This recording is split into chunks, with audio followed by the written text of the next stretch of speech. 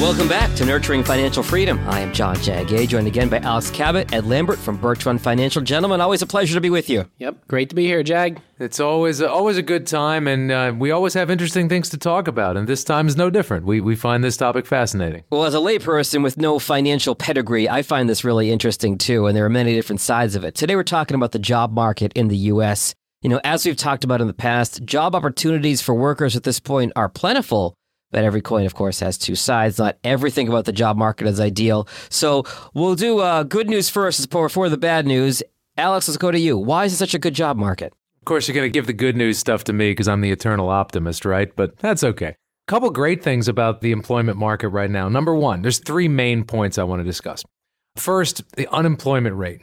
The unemployment rate is extremely low right now. From its peak in the mid-teens during the height of the COVID lockdowns, the unemployment rate has fallen to a remarkable 3.6%. Just about the lowest it's been in 50 years. Don't they say under 5 is good? Anywhere in the 4 to 5 range is pretty normal. Once you get below 4, then you start looking at, wow, this is approaching about as full employment as we can get. Mm-hmm. But that doesn't tell the entire story. I know Ed is going to talk about that a little bit later on. But, you know, it's the lowest it's been, just about the lowest it's been in 50 years. And that's down from the highest it had been since the Great Depression just, a year and a half ago. Or 2 years ago, I guess it was. So when we look at that remarkable shift of very good unemployment to the COVID crisis and unemployment spike to the worst we've seen since the Depression, and now back down to basically the lowest it's been in 50 years, all over the span of 24 months, that's a remarkable swing to see in such a short period of time. I'm getting whiplash just hearing you explain it. Yeah, I mean, a lot of things were causing whiplash throughout this time, and certainly employment was one of them. And the thing is, most people out there who want to work are working right now. And that's what we're told by this very low unemployment rate. There just aren't a lot of people who are actively seeking employment. As an aside, unemployment typically rises about twice as fast as it falls during normal spikes in unemployment. And that's not quite the scenario we saw during COVID, but again, that was somewhat of a bizarre situation. We haven't dealt with an issue like that economically in this type of environment ever. The last time we had anything as significant as the COVID crisis was over 100 years ago with the Spanish flu.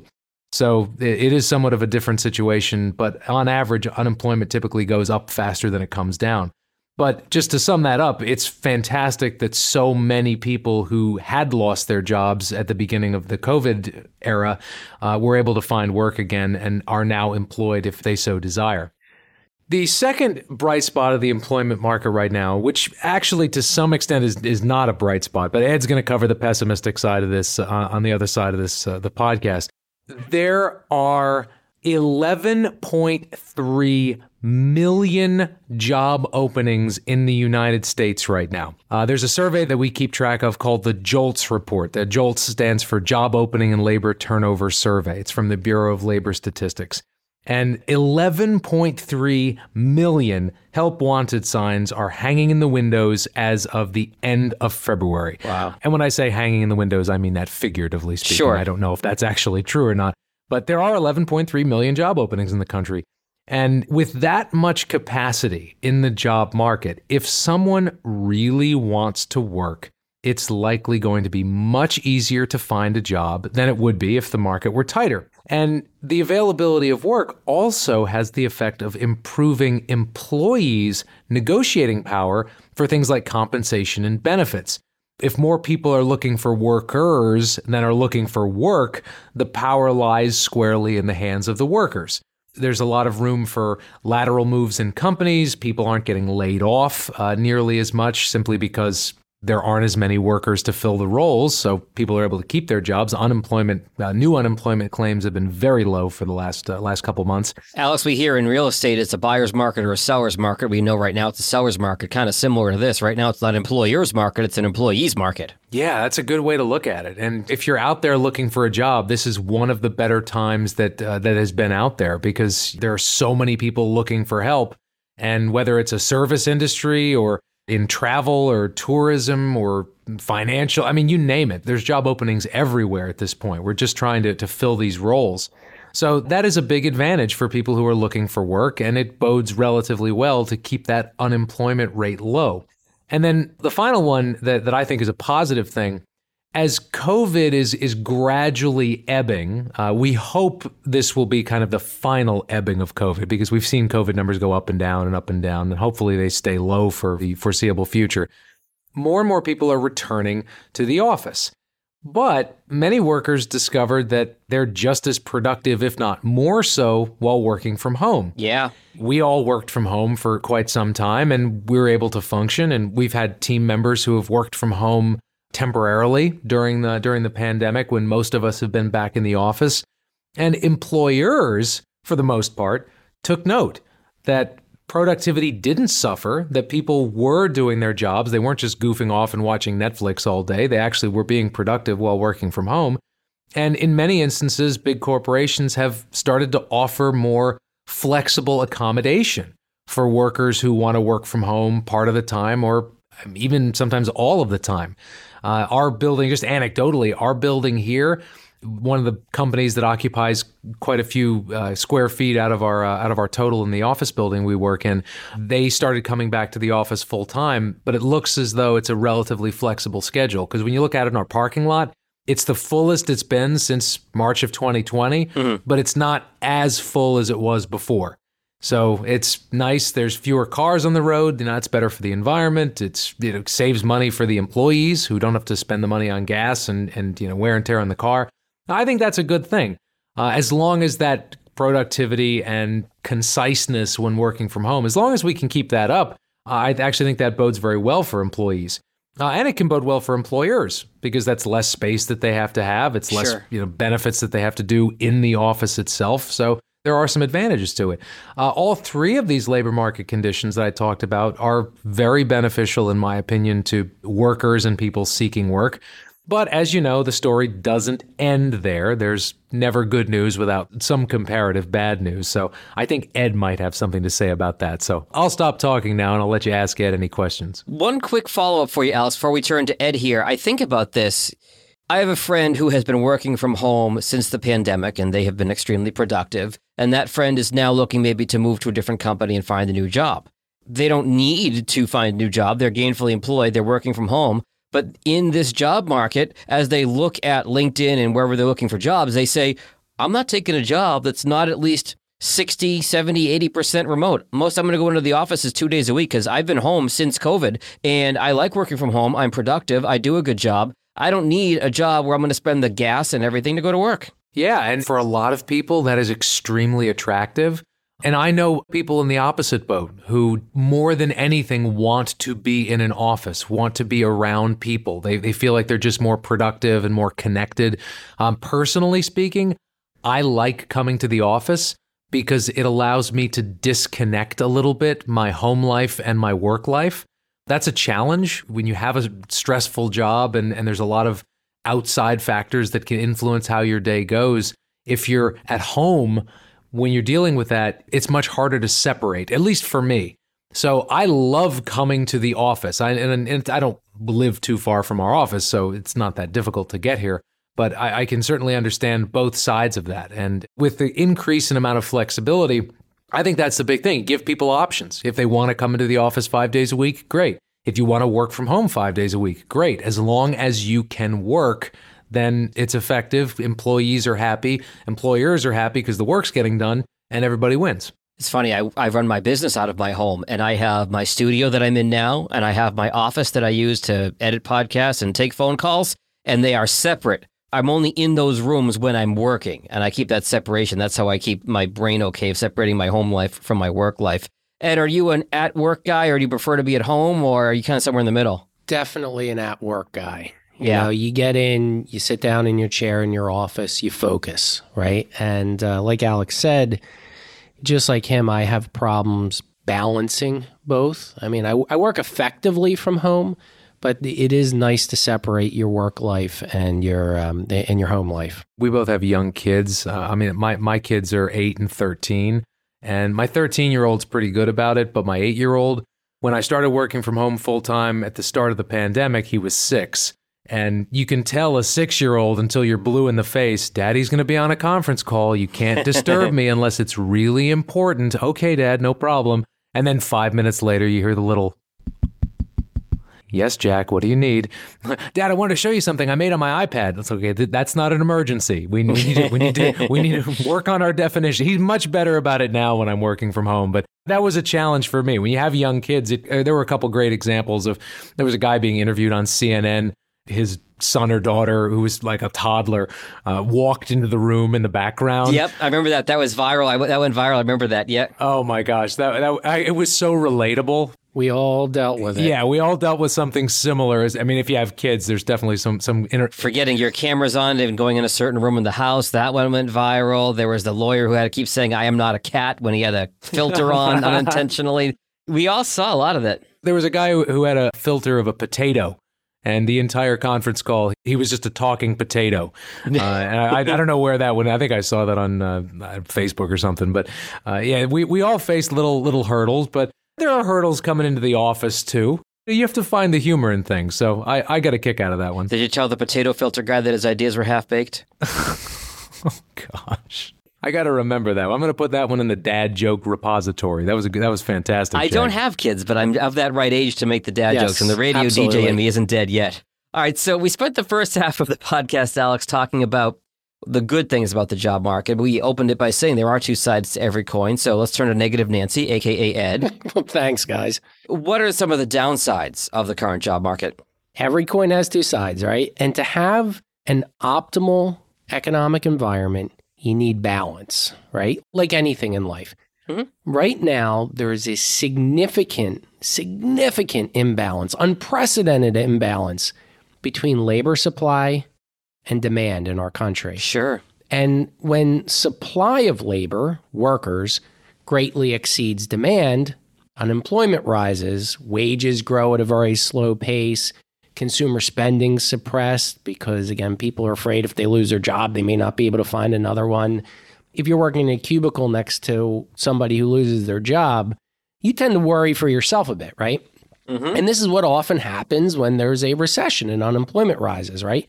We saw this dynamic play out in a huge way during the 2008-2009 recession. I mean, it took years for the job market to fully recover and for consumer confidence to recover to pre-2008 levels, right? Now, this time, and this is fascinating, we're seeing the exact opposite effect. Like Alex said, there's 11.3 million job openings in the country, by far the highest ever measured, but only approximately 6 million unemployed workers. So there's almost 2 jobs for every person who's unemployed at this point. Wow. And this is the greatest labor market imbalance we've seen in many decades. I mean, you could argue we didn't have job openings numbers recorded in the late 60s when the unemployment rate was this low, or the early 50s in the post-war boom, but the unemployment rate was this low as well. But in our lifetime, certainly the tightest labor market we've seen. And you know, it's great for workers, right? They got lots of opportunities. They can negotiate wages. They can negotiate working conditions, so forth and so on. But, you know, what's the downside? First, if you're an employer, it makes it very difficult to find workers, which makes it difficult to meet consumer demands, which leads to delays in people receiving goods and services, for that matter. It's not just importing things from overseas, Jag. You know, if you make widgets, we're back to widgets again. Yeah. And you can't get enough workers to make the widgets or package the widgets or whatever it may be, you can't meet the demands for the people who want to buy the widgets with all the money they have right now, all the money that was handed out in stimulus, all the money that was printed by the Fed over 2 years, right? Oh, that great widget shortage of 2022. Absolutely. The widgets analogy will never get old. So as a lot of these jobs are left unfilled, Jag, right, more work is being dumped on coworkers to pick up slack. And we've all seen this happen, right? It's very, very common. Oh, yeah. You work with somebody who quits or retires, then their work is passed on to other people who feel like they're drinking from a fire hose, while their employer tries to unsuccessfully fill the empty job.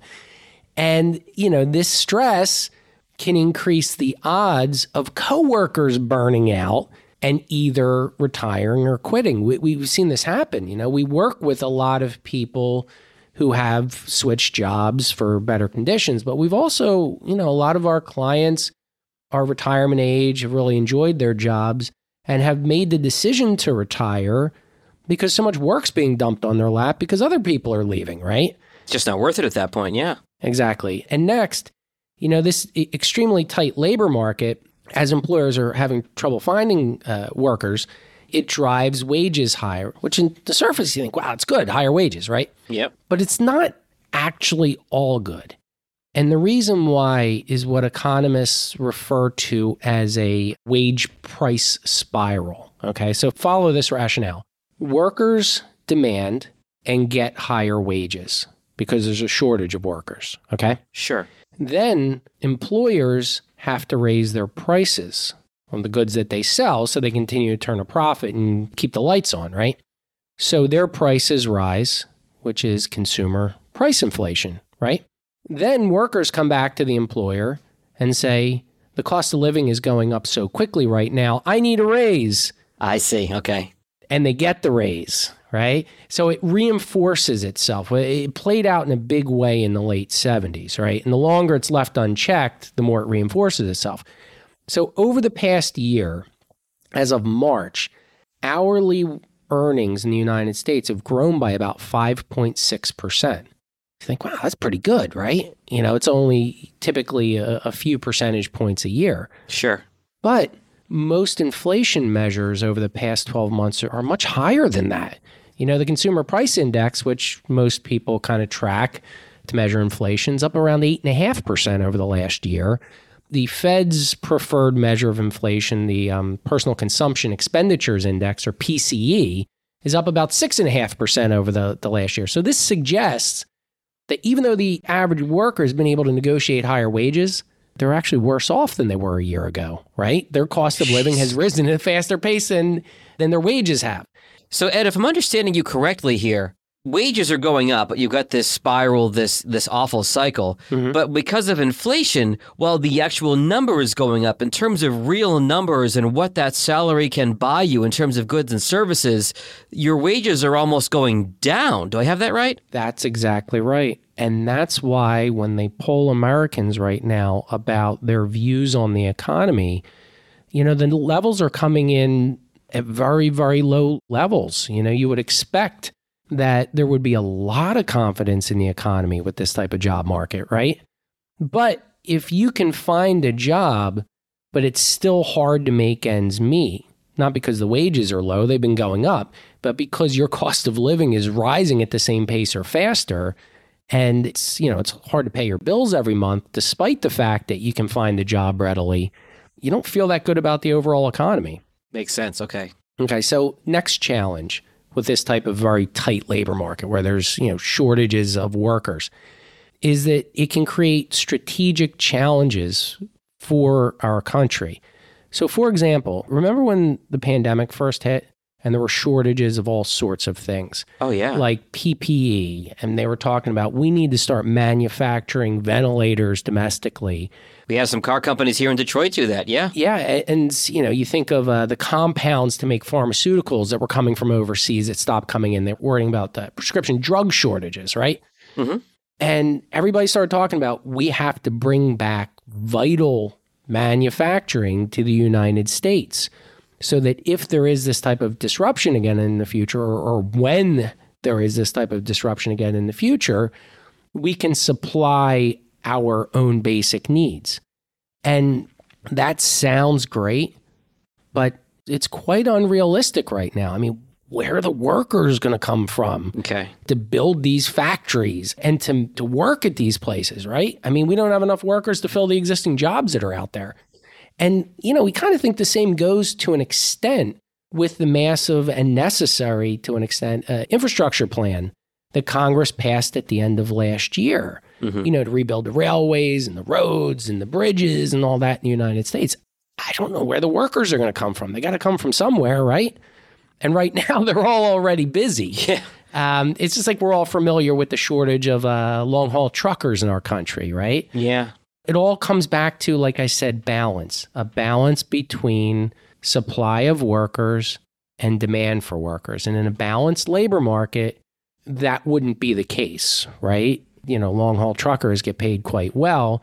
In a normal labor market with a normal amount of unemployment or a normal amount of unemployed people relative to job opportunities, they kind of tend to fill a lot of those jobs. So, to kind of close it out, what's the solution?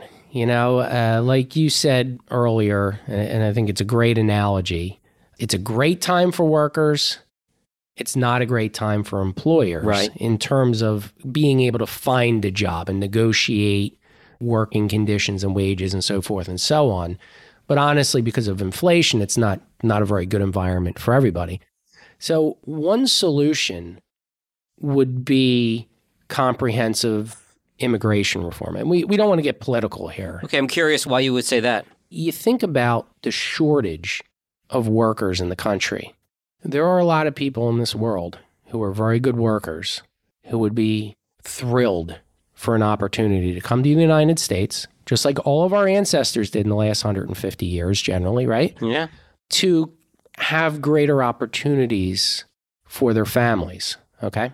And if a lot of these people who are waiting for visas are allowed in to work, they can fill some of these jobs. They're not taking opportunities away from other people. If anything, they could take some pressure off of this wage price spiral, and they could help to grow the economy larger. Because the rate limiting factor on the size of our economy right now, Jag, lack of workers, right? If there were more workers, employers could produce more things and meet demand, which would fuel further demand and so forth and so on, right? I mean, this is a discussion for another day. We're not picking political sides or anything of that sort. But it does seem that structurally in the United States, partially because of age demographics, it would certainly benefit us to work on attracting more high-quality workers from other areas of the world to immigrate to our country. The argument against that was always they're going to take American jobs. Well, if all these jobs are unfilled, that kind of flies in the face of that. Absolutely. We need someone to take them. Yeah, absolutely. And Alex and I also believe, Jag, that it's not a zero-sum game. The pie can actually grow. Okay. The economic pie can grow.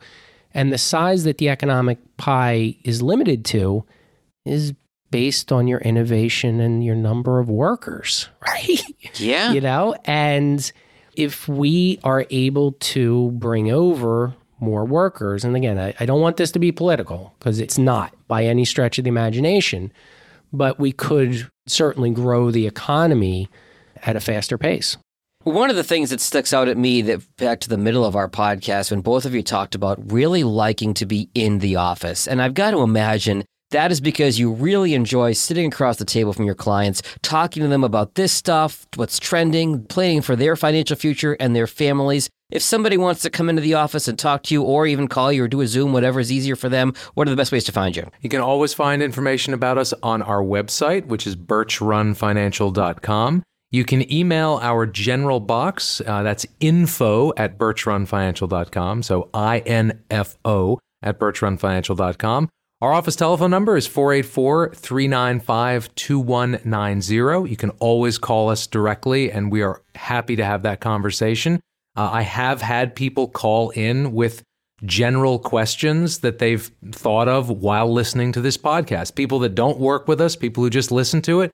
Even if you're not a client, even if we've never spoken before, don't hesitate to call. We're always happy to try to disseminate as much of this information as we can.